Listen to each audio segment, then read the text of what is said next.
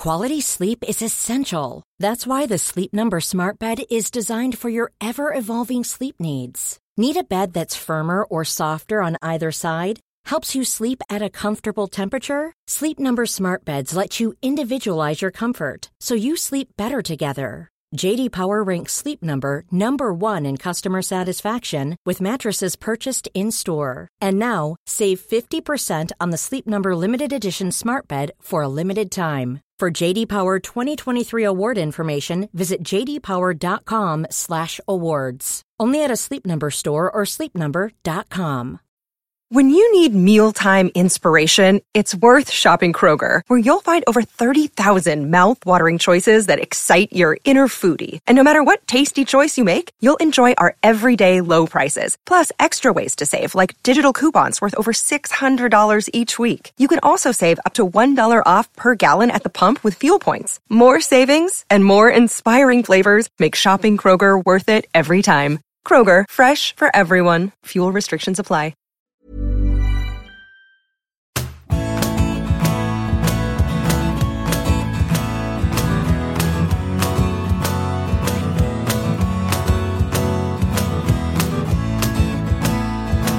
Hello, it's Graham.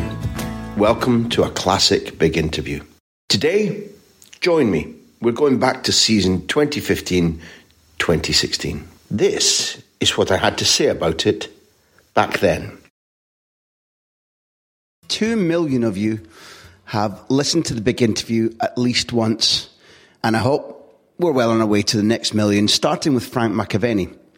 Frank's done one or two silly things in his life, but then again, so have I. What I didn't like, given that when I watched him, I always thought he was a footballer of supreme finishing, real intelligence, great movement. I didn't like the fact that his social life had pigeonholed him and that everybody only thought of him as a party boy, whereas in fact, he's a bright football man, very good storyteller, funny. I always like funny. And what we all felt was that he could take us into that incredible season when West Ham, not the West Ham of Bobby Moore or Martin Peters or Harry Redknapp, the West Ham of John Lyall, finished higher than that club has ever finished in the top league before, led by Frank McAvennie on the form of his life, during a season when half the games weren't even televised. I remember being very frustrated not to be able to watch his progress down there, but learning about him, learning about Tramp Nightclub and George Graham, learning about how Luton and David Pleat came so close to signing him, learning about the things that went on in London, him asking for a transfer, the team meeting that changed the entire dynamic of the season. That was fun. I like Frank McAvennie, and I like watching him play. With any luck, you'll listen to this and you'll come out having enjoyed it, and maybe with at least more of an opinion of him as a top-class striker in England's top division. See you on the other side.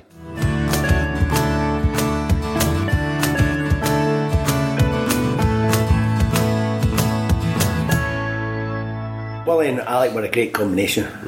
Alan Hansen, I thought, apparently in '86, that's why Kenny didn't go to the World Cup, because Sir Alex didn't pick Alan Hansen. And I couldn't believe why he didn't pick him, because he'd won 2 European Championships. And you're going to play against the best in the world. He is one of the best in European football. Not just... He proved that. In Scottish football, but in English football, but in European, he could go and play against the best in Europe. In the way that he could play. Fergie never took him. And there was a bit of bad blood, I think. There was a bit. I mean, I'd scored 28 goals that year, and he never played me. So I was a wee bit peed off, as you can imagine. You got a couple of sub-appearances. Yeah, a couple of sub. I was sharing the room with Graham Souness, and Graham told me that he was going to drop him in one of the games, and terrible. And I thought, how can he drop you? Because Graham was the only superstar we had. Hell of a man, a leader and a good guy. Him and Kenny helped me so much in my debut when I was in Scotland. He was touring my there all the time and just talking to me and just, making it easy for people that don't know him. He's not what he appears. I think. No, he's a great lad. He's superb. I don't know why he fell out. I make jokes about it, but I think we fell out. We played against Northern Ireland before over it, and it was a non-touch. Bingham was the manager of Ireland, Northern Ireland. It was a non-touch, no tackling and all that. And I walked off after 20 minutes. I says, look, I can't do this. And Peggy's like, just do it. And I says, look, I'm going to the biggest game of my life, the biggest tournament of my life. I says, I need tackles to come in so I can get my sharpness, and and if I get injured, so be it. I says, but I need to feel somebody. I can't have go and play in the street. It's like nobody tackling. I says, it's not what I need. And Fergie didn't like it, but it was true, because I've got big Art McDonald who wants to kick the lumps at me. Yeah. And we're not allowed to tackle each other, and it was, he didn't need a big Art, but people like McDonald didn't need that, because he's a big raw great lad, but he wanted to come through me all the time. See if I can draw conclusions from that. One of the things that, like say, Alec and Billy Bingham had done this as a pact with the idea that players don't get injured before the World Cup. Okay, fine. Yeah. Sir Alex doesn't like you taking matters into your own hands and walking off. Yeah. But if I go back to that meeting where everything changes at West Ham, John Lyle's in the same position as Alex Ferguson. He's gone, I'll tell you what, I'll let the guys have their word. I'll let the guys have I'll listen to them. That's two completely different styles of management. Yeah. And in John Lyle's case, it took, I think it's a bigger man that can say. I think as you know through history with Fergie now, the other thing that was the issue was the press. If there was two players born into football to play together, it was me and Charlie Nicholas. It was by far, there's just not two players meant for each other, and the press knew that, and the press took us away and got his photos with cowboy gear and all that on, and Fergie took a dislike to it. The press don't pick my team. I get a brunt of it, and I'm thinking, I've scored 28 goals this year, and he said to me after he named you'd got Scotland to the tournament. Yeah, and we scored one, made one. Yeah, scored one, made one against Australia in the playoff. Australia. So he said to me over there, he named the team, and he could tell in my face. And he says, "What's the matter with you?" I says, "Look, you might be McGaffer." I says, "But you're wrong." I says, "There's no way." I says, "Paul Sturrock." I says, "No disrespect, Paul." I says, "He's not scored 28 goals in his career," and I gave all that. So I shouldn't have said that, but it was just the way I felt. It's becoming a regular feature. Sorry, Luggy. Aye, it was. I know. Luggy's a great lad. But, he's a great lad, but he's just. So this is the Denmark game. I wasn't happy. This is Denmark opening game in the 1986 World Cup. I wasn't happy, and then put me on the bench again. The next one, and then Sweet Gordon scores the goal, and then he never put me in against Uruguay at all. No. He left Souness out as well, and I'm thinking, God, how can you do that? So Graham was right. The one game you want somebody like Graham Souness in your team is against Uruguay, who go down to 10 men in the first 5 minutes. Yeah. And you want somebody like Souness in there to control everything, organise the game, open them up. And it was just wrong. I think we had the squad there that we could have been on with Fergie. I didn't speak to him for 10 years, Fergie. Don't hold a grudge. And I spoke to him at John Lyle's memorial night. Because John and he were friendly. If I'm not wrong, I didn't know until he went up stage. I'm sitting with Ray Winston, and he went up stage, and he told the story. When he came down to Man United, he didn't know anyone in English football. No. And he spoke to John, and John was great, and he said, "John, I'm at my depth." He said, "I don't know anyone." He said, "I know everyone in Scotland, I know them inside out." And he says, "But I don't know anyone in England." The following morning, or 2 days later, a courier van arrived at Man United's training ground, and John had sent up a dossier on every player in the Premiership or the First Division, and sent him everything that John's got over the years. He's just copied and sent it to him. People's generosity of football that doesn't get talked about often. Maybe it happens more regularly than that, but for us outside, we would say that never happens. It's dog eat dog. But yet John Lyle's John gave him everything. He's opened his notes. Yeah, gave him everything and says, "There you go." And it gives you a wee heads up. And I thought, that was why, because I couldn't understand. It was the Memorial Night was midweek, and they were playing on a Wednesday in a Champions League game. This is Man United are playing under Fergie when John dies. John dies in 2006, right? Yeah, and Fergie's turned up on Tuesday night at one of these dinners at Upton Park. And he got a private plane down and a private plane back just to be at John's, and that changed, and I said, "Box, I don't care what I think of him, Grudges apart, let's make the peace." So I spoke to him, and he said, "Frank," he says, "I'm not seeing you." He said, "I thought you were dead." I said, "No, not yet." And he said, "Did I not come to your funeral?" I said, "No, he sent a jersey." So it was all right, but we had a chat, and he admitted he made a few mistakes. Never even mentioned me. He just says, "Look, I made a few mistakes at World Cup." He says, "But you see, Alex Ferguson, without romanticising it, and people who listen to the podcast have heard me say this before, but I'll say it to you because it's true. If you grow up as a kid in Aberdeen and your horizons are small, so Alex Ferguson takes over and shows you a winning team. You don't just enjoy it, you go, see if you work really hard, or see if you're ambitious or arrogant or aggressive, your world gets bigger. So that's what he did to me. That's what he did to me. So if I'm ever critical of him, I try to be very, very careful. No, I don't. But I would say, I can't be critical. I can tell him in defending him before that 86, the impact on him of Jock Stein dying en route to that qualification. Because I was watching as a fan, and I couldn't understand. Jock wouldn't pick me for Scotland. They picked me, Charlie Nicholas, and Mo Johnson one game, and the three sneaked out, and I get to blame it. The three sneaked out, and I get to blame it. They dragged you out. Aye, they dragged me out. They did actually drag me out. I was there in the under-21 game, the overage player again, and Charlie and Mo were at the bar, and they're going, hurry up. I was playing, I would just make my comeback at a reserve game at St Mirren, and I turned up, and I said, hurry up, and I said, what? So we're going out. Yeah, alright, so I had my tracksuit and all, and I had to go up and get changed, and my three sneaked out the kitchen, and Big Jock didn't know I was there. He caught Mo and Charlie, and the floor had went more than the third floor, and the lift had stopped at second. And Charlie had kicked me out. I thought it was the floor, and they'd laughed and went away. And he caught him going in, and he didn't know I was out. And of course, I walked up the stairs. So I'm walking up the stairs. I walked out, and they were standing at the lift waiting for me. Like, so I get to blame it. But I mean, Jock was even more strict and stentorian on drinking than Alec was. But my understanding of Sir Alex's relationship with Jock Stein is that I look back at the 86 World Cup and the decisions he made and how things went, and I have to think that he was still knocked for six by Jock's death. I think. No. Maybe that means nothing. Maybe I'm wrong. He was pals with Jock, so would you ever go over something like that? I don't know. But if you're going to a career in football, you've got to go over things like that. And you've taken the team to the World Cup, and I believe that there was a team there that could have went to the group stage. It could have went, could have got further. Well, look at it. The Denmark game is a very, very good Denmark with Preben Elkjær and Michael Lidder and the rest. It's 1-0 and nothing in it, and they follow Willie Miller for the goal as far as I'm concerned. It's 2-1 against Germany. Gordon scored a great goal. They barely squeaked past us. I know. And one goal should have won through. I know. It was a big difference. It was a big. I mean, Stephen Nichol hit the bar in the last couple of minutes. I thought I had to stay another 2 weeks. Everybody booked a holiday.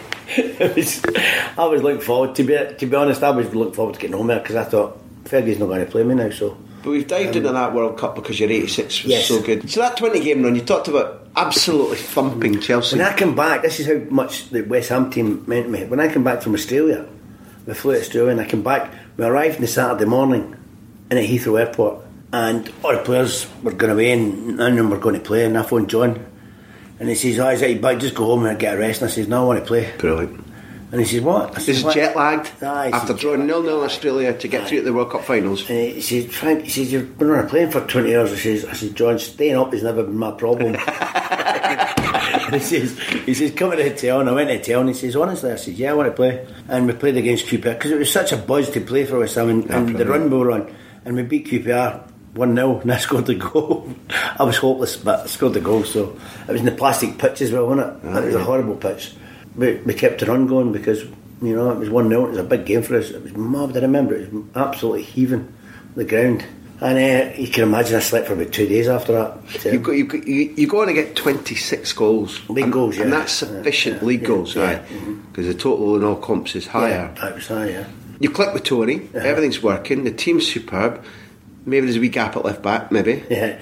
Well, I've said there's no disrespect to Wally, but if Julian Dix had went with the second time I went back to West Ham. Where is Julian at this stage? He wasn't there. I don't know where he was, but he wasn't at West Ham. But when I went back to West Ham, Julian was there. I would only change one. I mean, there's a lot of players you could change, better players, but if we had Julian Dix at left back that year, we'd have won everything. What was so good about him? Nobody could buy him, and his distribution was, honestly, for a striker, he could ping balls 40-50 yards right on. Find you. Yeah, it was great. It was great. I mean, he didn't look the part. He didn't look the part, but he looked like a Ned. Slightly wild. Yeah, well, did what he wanted in training. I'm he told. Did what he wanted. You just tell me and him used to get jumping malt floats and all, and round. We had to run round. We had to go round Romford. I mean, Dixie jumped the malt float and told the driver to go. And the other boys are running round Romford. You take a team run. We're in the malt float. We didn't like it running. Myself and Dixie didn't like it. So. But we used to share a room, and I remember one time we were playing, and one of the boys, Jimmy Quinn, I think it was, was there, and he was at Swindon. We were playing Swindon, and he wanted to stay over. He was going to play golf the following day. So he says, "Yeah, all right." So these golf clubs, and he said, "I don't want to leave it," because he was sharing with Martin Allen, and Martin Allen's nuts. He said, "I'm not leaving my clubs in the room. He'll hit me with them or something like that." So they gave him, in his wisdom, he gave it to me and Dixie. And we're bored very easily, so about 1 o'clock we're like, and it was no days, it was the Sky and all that, so I said, get the clubs out. So we got the clubs out and we got the balls out and we're trying to chip it into one of the waste paper bins, the tin bins. We're trying to chip the ball in, and of course it was thumping on the door, and then we said, we'll try and bounce it once out the window, and we'd open the windows. Like, crazy. And they kept banging the door, and Billy Bonds was the gaffer at the time. Legend. And he came up, and I've looked, Dixie's the gaffer, and he went, open the door, and he came in, and there's golf balls everywhere. The clubs are all lying out. And I swear, I've never seen him so relieved. Right? He looked and he went, and it was there because he must have thought, fucking, they having a party in there exactly. or something. What's going on? And he's opened the door and he's went, I don't even want to know, he says, and he walked away. He was quite happy that there was golf balls, He about crazy golf. He thought all this banging was something else. So Dixie's in the team, maybe you think over a season it no changes disrespect it, to Steve none at all. Walford, but Dixie was one wonderful player. But I'm going to go back to what Russell said, and he asked a really good question. He sort of said, where are the points that slipped away that could have won you the title? Chelsea, we could beat Chelsea at Upton Park and Tony Gill got injured. That was a killer. So that's the return. We went a run. We went at the beginning of the season. We dropped a few points, which was really they count as much, but you don't notice them as much. Yeah, you don't notice them as much. But we dropped points. It was terrible, honestly. But you've explained already. That's when the team's not clicking. Yeah, the team wasn't working, and it just clicked. Honestly, it just clicked. Well, then it was just the magic. It just clicked after that. And Tony admitted. Tony he went on to become a better player because not only was he just a finisher, he put in a shift, worked hard, and he became a better player because of it, But you talked about so the order of the Chelsea games is the 4-0 at Stamford Bridge is the first of the two games. Is that right? Yeah, and then so you got the return at Upton Park. And what happens? We get beat 2-1, which was it was terrible. Tony Gill got injured and they put Neil Orr in centre half. And Pat Nevin scored me for all people. Pat Nevin, Not Wiz. Aye, he scored his head, so I was like that.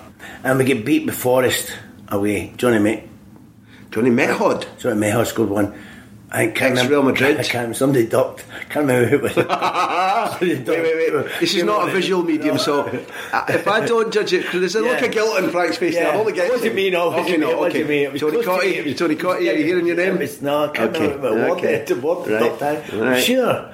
But something anyway, and Parks had just through his hands. It was, and that was a killer. That was a big loss.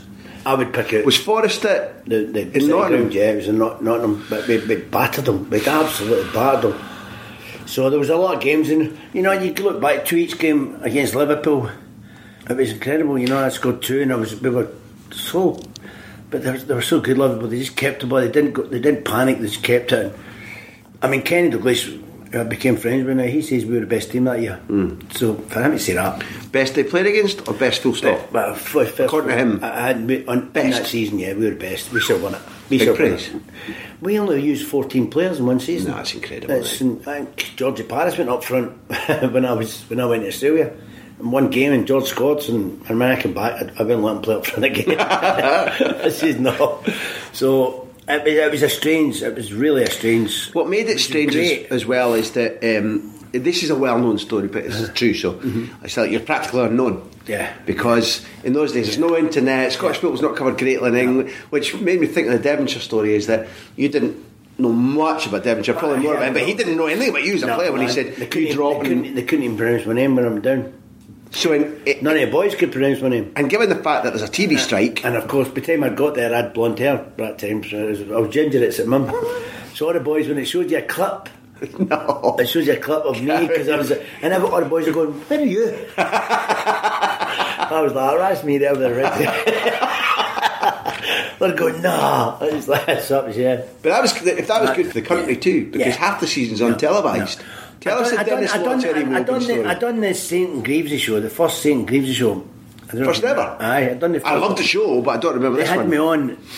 Brian Moore I can't remember. Somebody had me on. No, Rosenthal. Jim Rosenthal, I think it was, had me on the London Bridge. And I had a pink jumper on and all that, and a bit rough for the night before. But they took me on, and they were saying I was the top goal scorer in England. They were saying, stop people in London Bridge, taxi drivers and all that. Who's the top goal scorer in First Division? Oh, yeah, that West Ham player, what's his name? McAvennie and all that. And what does he look like? Big guy with a beard and all that. And I'm going, That's him. They go, nah, Carl's not a wee guy. Another Jeremy Beadle moment. Yeah. It really is. It's one of them. Yeah, it's me, honestly. So that was strange. And then we went back to the studio, and Billy Connolly was there. And Billy Connolly's going, how you doing, Frank? Chatting away. And Jeff's going, do you know each other? And he said, yeah. And he said, do you mind? Because this is the programme we're doing. Billy said, no problem. So he says, right, rolling. He says, Billy, do you know this guy? He says, yeah, of course I do. He says, who is it? He says, Hugh McAvennie. Billy just laughed. Brilliant.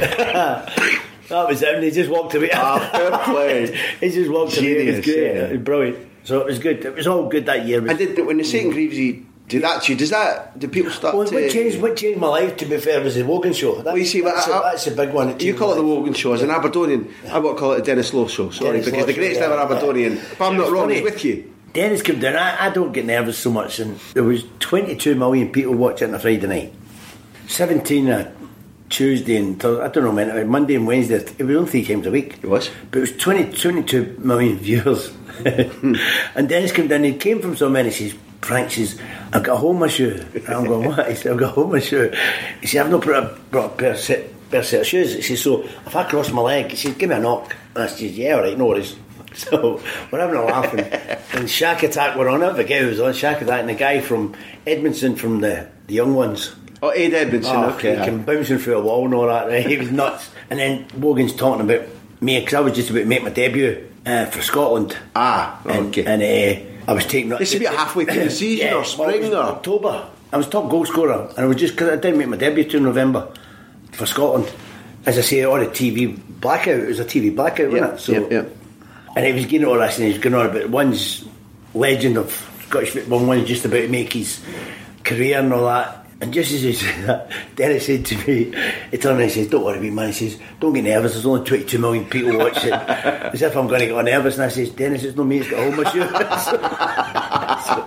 that was it. I mean, it's such a good laugh, it didn't bother me. And Wogan, I felt I was going to bring him down, because he says, your people, your pals up at St Mirren, where you come from. And I was like, and I was going to say, St Mirren's a football club, it's not a place, West Ham, East Ham. Do your homework. But anyway, it was good.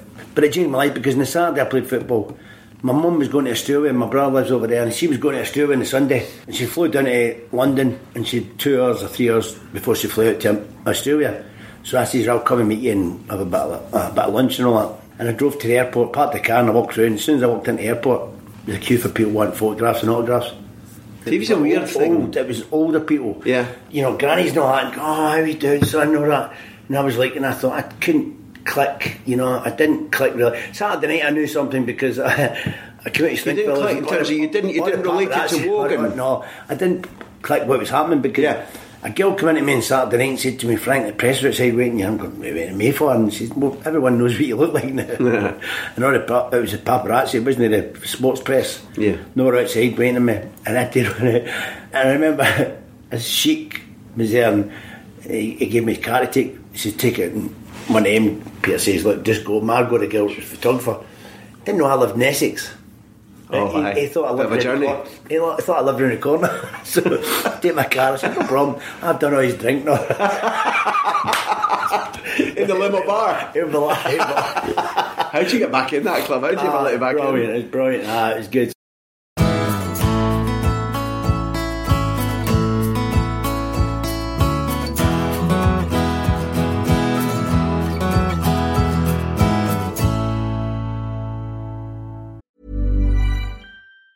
Quality sleep is essential. That's why the Sleep Number Smart Bed is designed for your ever-evolving sleep needs. Need a bed that's firmer or softer on either side? Helps you sleep at a comfortable temperature? Sleep Number Smart Beds let you individualize your comfort, so you sleep better together. J.D. Power ranks Sleep Number number 1 in customer satisfaction with mattresses purchased in-store. And now, save 50% on the Sleep Number Limited Edition Smart Bed for a limited time. For J.D. Power 2023 award information, visit jdpower.com/awards. Only at a Sleep Number store or sleepnumber.com.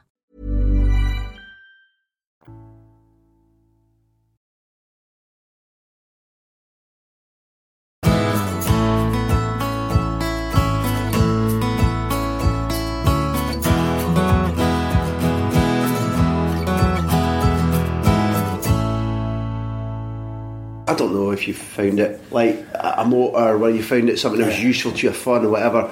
I would imagine people always lust after fame. People that will be listening to this and think, I'd like to be famous, but I'll give you any money that being famous or being recognised didn't equate to one good laugh in the dressing room, one good training session, a great goal, a victory at Stamford Bridge. It's not. It doesn't come close, does it? I remember seeing a couple of boys when I played with St Mirren, and I remember seeing some boys, and Charlie was one of them, Charlie Nick, when I was at St Mirren, and he refused people an autograph one night in a club, and I thought, I'd never do that, nobody knew who I was at St Mirren.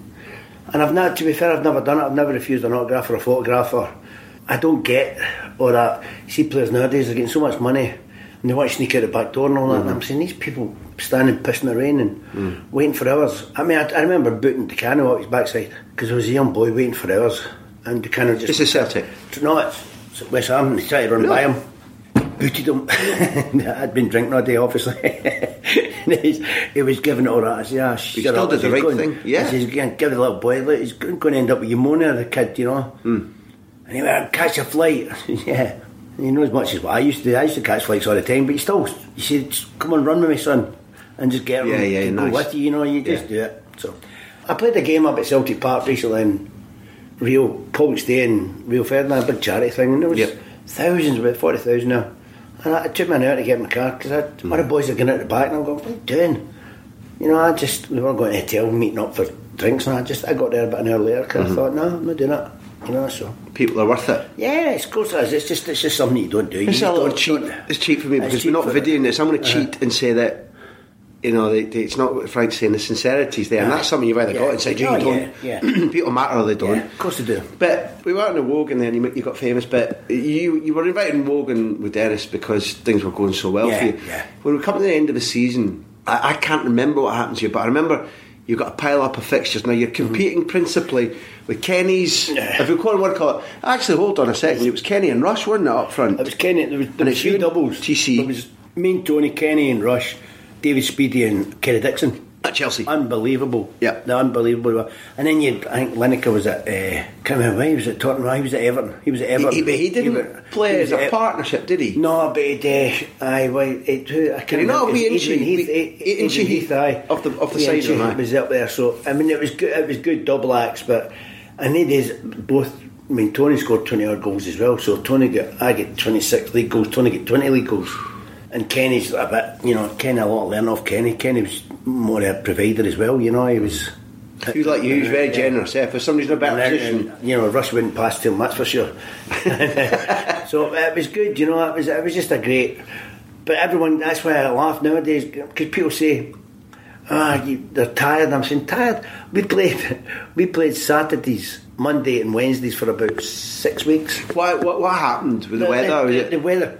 It was a postponed game. We never played for so long. We had 3 replays against Ipswich in the Cup. Oof. We had 2 against Man United in the other Cup, and it was just, we went for everything. It was stupid. We should just have let one go and play kids. We all wanted to play in every game. Going to Old Trafford, we drew them at the park, went to Old Trafford, beat them, and then I think we got beaten at quarters of Sheffield Wednesday. But it was just, we were too far gone. It was. But we did for 6 weeks. We played Saturdays, Mondays and Wednesdays. That's extraordinary, isn't it? It's tough enough. Hindsight, it's 22-man squad. To me, you can honestly say that the weather beat us that year because people just wouldn't. It wouldn't be allowed nowadays. And the pitches are genuinely atrocious, eh? Yeah, they were terrible. We played. There was one game, a replay against Ipswich and beat them down at Portland Road. I mean, you're looking at the pitch and you're going, people were sliding all over the place. It was icy, but we had to play it because we just couldn't. It was white. The snow was white, and it was just they'd drawn lines down the pitch. Did it take you back to deaf and dumb school? Yeah, well, it was. You learned something there. You had to get balance. It was. We couldn't wear studs because the ground was so hard. So you had to wear rubbers. Moldies had to wear moldies. And Tony scored. We beat him 1-0, but it was a hard fought game. And what ends up is that by the time it's in the running, it takes something out of you, right? Because Liverpool at the middle of we went. This is how close it went. We went to West Brom on a Saturday, last Saturday of the season.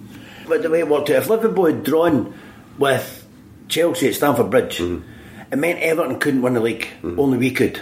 We played them on the Monday. If Chelsea beat Liverpool, it meant, because he didn't get that point, it meant Everton could win the league. It was so close. It was that close. It was thrilling league. We won 2-1. I scored. Tony scored, and we come off the pitch and we get told that it was a draw at Stamford Bridge. So you can imagine the delight, because we'd have beat Everton. There's no problem, we'd have beat Everton. John Lyall came in, and I swear I've never seen so many grown men cry when he told us that Kenny had scored with a couple of minutes to go. Maido, I couldn't believe it. It was bum information. Aye. So I didn't want to play on Monday. I'm saying I don't want to play. No. And it was horrible. It really was horrible. I didn't even know Gary Lineker scored 2 on the Monday and beat me for the Golden Boot. I didn't realise, I didn't even know that I was in the running. The European Golden Boot. Aye, so Gary Lineker, but Gary took 12 penalties, I never took 1 penalty. Yeah. So all mine were front play, so I say I should get a boot for that. But it was, I didn't even care about it, it was one of them. So the boys are in tears because there's nothing. The title was there for... Maybe for the first time in West Ham's history, the title was there. The title was there. I'll never be there again. Never be that close again. We done our bit, and all we had to do was get Chelsea to draw.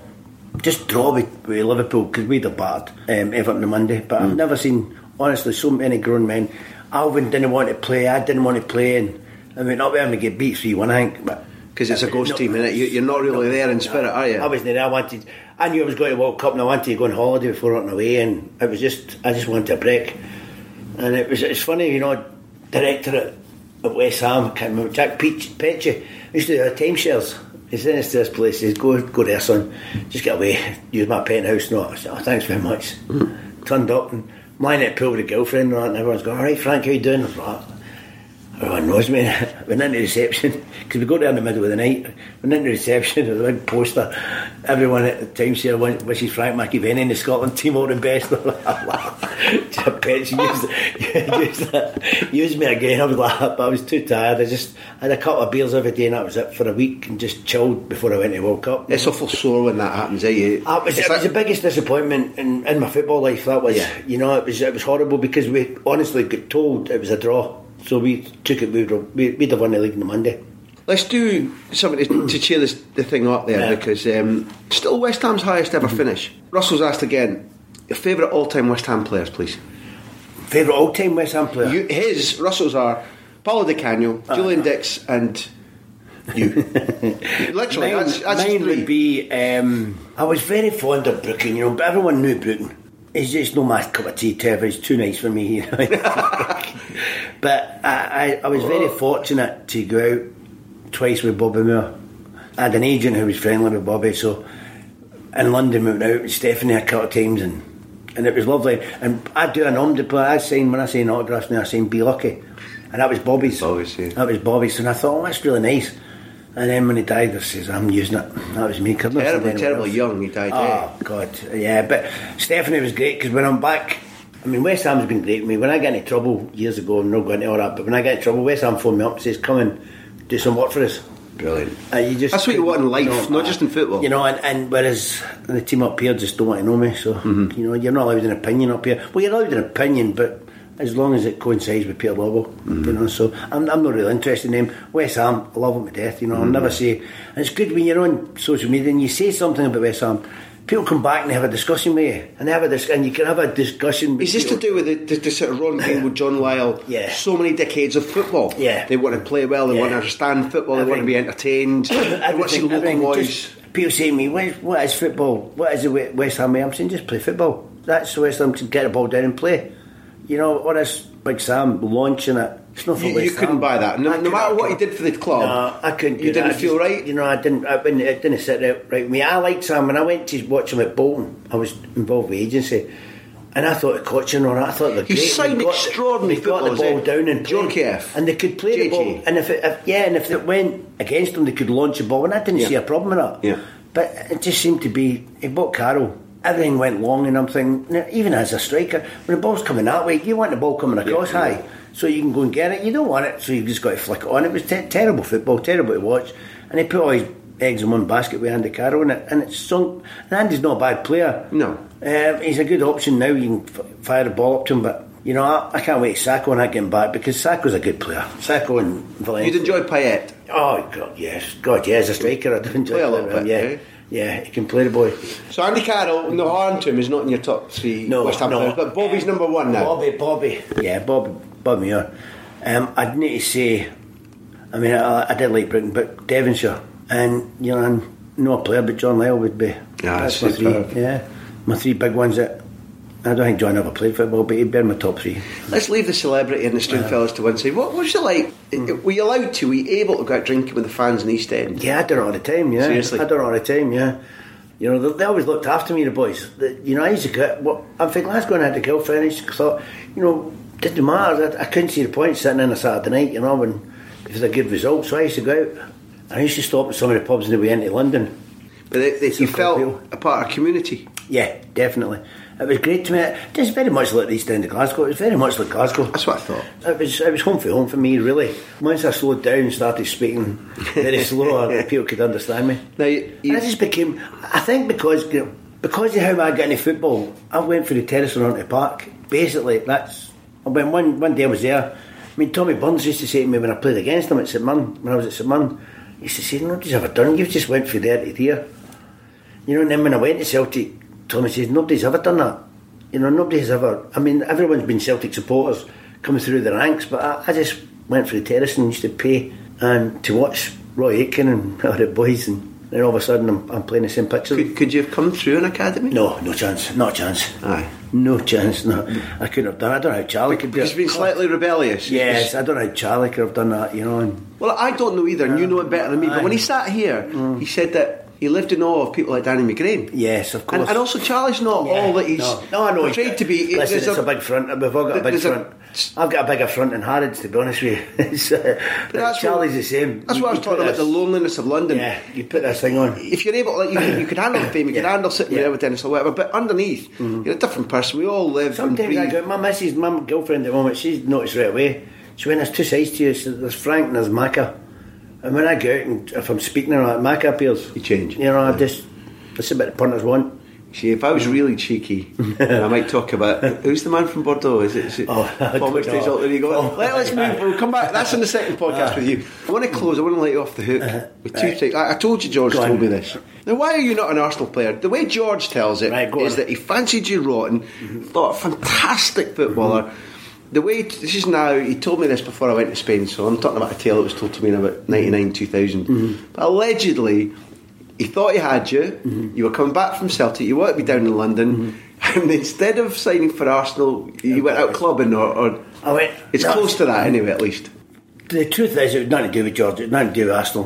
When I went back down to London, West Ham wanted me, and Arsenal wanted me. Arsenal were going to win the league. West Ham were going to get relegated. Simple. Oof. Celtic had hurt me so much. To be honest with you, they'd hurt me big time. They owed me money, fortunes. Really? Well, I'd signed for Celtic. Didn't know that. I'd signed for Celtic. That's why I wanted to leave. Yeah. Because I'd signed and they owed me about 80 or 90 grand, never paid me it. So I was so disillusioned, you know, because what I'd done for them. Yeah. And then I get told I wasn't getting it, and I was, you know, I was in tears because I thought I was nearly leaving. I didn't think I would leave Celtic when you were home, and that was you. I thought that was me. Yeah. I thought I'd have been there. I thought I'd get testimonial and everything. Honestly, that's what I thought. Yep. And I never got it. It was all bored and all. I never paid my money, and I kept arguing about it, and eventually just says, look, I've had enough. It's hard in life, whatever situation. If you feel you've been cheated, you left and all. I'm going, they owed me fortunes. They still owe me money, you know. So I just, you know, it sounds stupid, but I was so disillusioned. I just wanted to be loved. I don't think it does. No, I just wanted to be loved, and I thought, I don't have to prove anything at West Ham. You know, I don't have to prove nothing, and if I go to Arsenal, I don't know if I can go through all that again, you know, stepping into somebody's shoes, and it would be the comparison with Charlie, and I don't know if I could have done that. And it was one day, my confidence was shattered, and I thought I'd just go to West Ham, and I had to speak to John anyway, and I spoke to John, I spoke to George. And one thing I was good at was I had a couple of pastry girls with us upstairs getting ready because I was staying in a hotel when we met them. This is when you're speaking to John or George? Yeah, George. George. It was a holiday in Mayfair, and a couple of girls upstairs getting ready, and George, and I was getting on 12 o'clock by 12, and I said to me, you finish this? I said, George, I'll give my answer tomorrow. And he says, where are you going? I says, I'm going to Tramp nightclub. And he looked at me and said, you having a laugh? I went upstairs and I came back down, 2 pastry girls and mum. And George's face. But it was priceless. I asked the question. You know, it was just honestly priceless. And I'm going, George, you see the white come? Oh, give his face. It was like. But if that was me, I'd have went and signed by the bar about 2 in the morning. Just sign us. But what a compliment to you, because George knew. Yeah, you were a good pro and trained well. That you could go out at night. Now, George didn't like that much. I know that was a drinking culture, but he didn't like it. The other thing is that I spoke to Graham Souness, Kenny Douglas and Charlie Nicholas. What's George like? The three of them says no. No, the three of them says no, you couldn't. But how did he not see that? All I'm saying to you is that what shone through for him was George and Frank, no, but not talent. He's going against his type. I think everyone in football knows. The punters think I've been out every night. No, it's rubbish. But everyone in football knows I never been out after a Wednesday. Not a chance. You can't live like that. I couldn't play the way I did if I had been out and done. I wish I was half as good as what everyone says I was. God, it was. But it was a good. I enjoyed my life. I did. But it was more because of what Celtic had done to me that I wanted to go back to West Ham, because John said to me, he says, look, we're getting relegated. Not even you. It'll be a miracle if you stop it. He says, but I want you to spearhead it and the fans will get back. And I says, yeah. And then they sacked John after it, and I thought, I don't know if I'd have went back if John was there. Especially because he got Lou McCarry. I know a lot of West Ham fans who've never got over John being sacked. No. Well, it was done wrong. He should have moved upstairs and Bonzo should have took it. That was the way it should have moved. Everyone in football knew that. And Bonzo would have done that with John there. And then your typical Alvin could have moved in and kept it indoors. But it didn't. They decided to go for Lou McCarry, who was the worst. Great lad, but he was never there. He was always at the racing, and he liked the racing. He likes a punt. Man, nothing wrong with that, but he was never at training. Anyway, he done it at Celtic as well. If we were to suggest that you've got a life outside this podcast, because you want to be very generous, right? You've probably got a life tonight, at work tonight. Why don't we then close being generous to Lou and say, if maybe he didn't train you well and he liked to maybe occasionally look at a horse? Yeah. How was he with hypnotists? How do you know that? How did you know that? It was I can't remember the name. Henlow Grange, I think it was called. Henlow Grange. It was just outside Bedfordshire. Looking, West Ham. He took us to. Says we were overweight. And he took some of the boys. Me, Dixie, not. Well, listen. As far as Julian's concerned, he maybe wasn't waiting for Mark there. Oh, it was. I can't remember. May not have been me, Ian Bishop. This was slow. Trevor Morley, George Paris, Parksy. Was it? I can't remember. It may have been Dixie. Anyway, we went there and Lou was getting all that. We'll have bets to see who can lose the most weight and all that in 4 days. It's a kind of health farm, isn't it? It is a health farm. But every night there's something on. There's a magician, a comedian and all that. Just for the old. It's all for old people. And the boy that owned the place he's well known about London. He's a good lad. Can't remember his name now. But I knew a couple of girls from Brown's, the nightclub in London. I said, hi Frank. I didn't. We heard you were coming. Didn't know you were coming with them and all that. And I'm saying, there's only like half a dozen of us. One of them says, look, we're having a party. This was either that night or the night after, down the local bar, and we've got a lock-in. One of the girls' parties. It's her birthday. And I says, oh, brilliant. I says, yeah, I'll make sure I'm there. As it happens, sod's law, we're all going, we can't go because McCarry won't let us. There was a hypnotist on. Now, I spoke to the guy when he came in and I'm saying, look, we want you to get our manager out. And he's going, yeah, no problem. I says, he's wanted to quit smoking. Lou's never smoked in his life. And I gave the guy £100. I gave the guy £100 to hypnotise the West Ham manager. To get him down. So we were all going, yeah, he's saying it, because he kept saying it's full of crap and all that. And, well, I swear it. The boy, because I'd wound the guy up that much, Lou's bum had just hit the seat. And he'd done something, and honestly, we were all giving it all that in front of Lou. He was out. He's gone. He's gone. And we all bolted. We all ran. We all went to the party. We went to his party, and of course, I would love to have been there when he woke up. And nobody's back in the room. All the old dears and all that. So going, So we've all shot off. I says, give us 10 minutes. And the guy went, no, I can't do that. I said, well, give us a couple of minutes. We'll get to the car park and we'll shot off. It was brilliant. And then so what did you tell him? We were in the gym, boss. No, we came back at following. Well, we didn't get back to about, I don't know, 6, 7 o'clock in the morning. So it was good. And we thought, we were all knackered. And we had a class about 9, our first class, aerobics class was on. And we were like, I'll never make it. And Carol gets up. We went in and the girl says, oh, your manager's left. So what happened? He's been called away with West Ham. So Patsy made a phone call and he got sacked that morning. So we all went back to bed and just what is all that was. And the expression is, how's your luck? How's your luck? So we all got up at lunchtime and drove back into London. It was great. Listen. So it was good fun. For a man, I sat in a different place with guys coming into ETA. Brilliant Spain Valencia player who said to me that he was told when he got to Valencia, "You'll never make a football player." And he practiced and he worked and he did. Yeah. Happy man. You're still kicking a ball now. I think I'm still playing football, but you know what? You don't. There's a lot of things that you do and people don't see. You train, you come in late, you come in and you stay a wee bit behind and working. All the best players train hard. I never ever shirked it. I didn't like training, but I done it. When it came to a ball, I would run anywhere. You know, I was well known to be. What does it say? I would chase an empty crisp pack on a windy day. I would chase anything, just because I loved the game. Football's beautiful, isn't it? It's lovely. It's great. It's a great game. I love it. I just wish more professional teams would play it.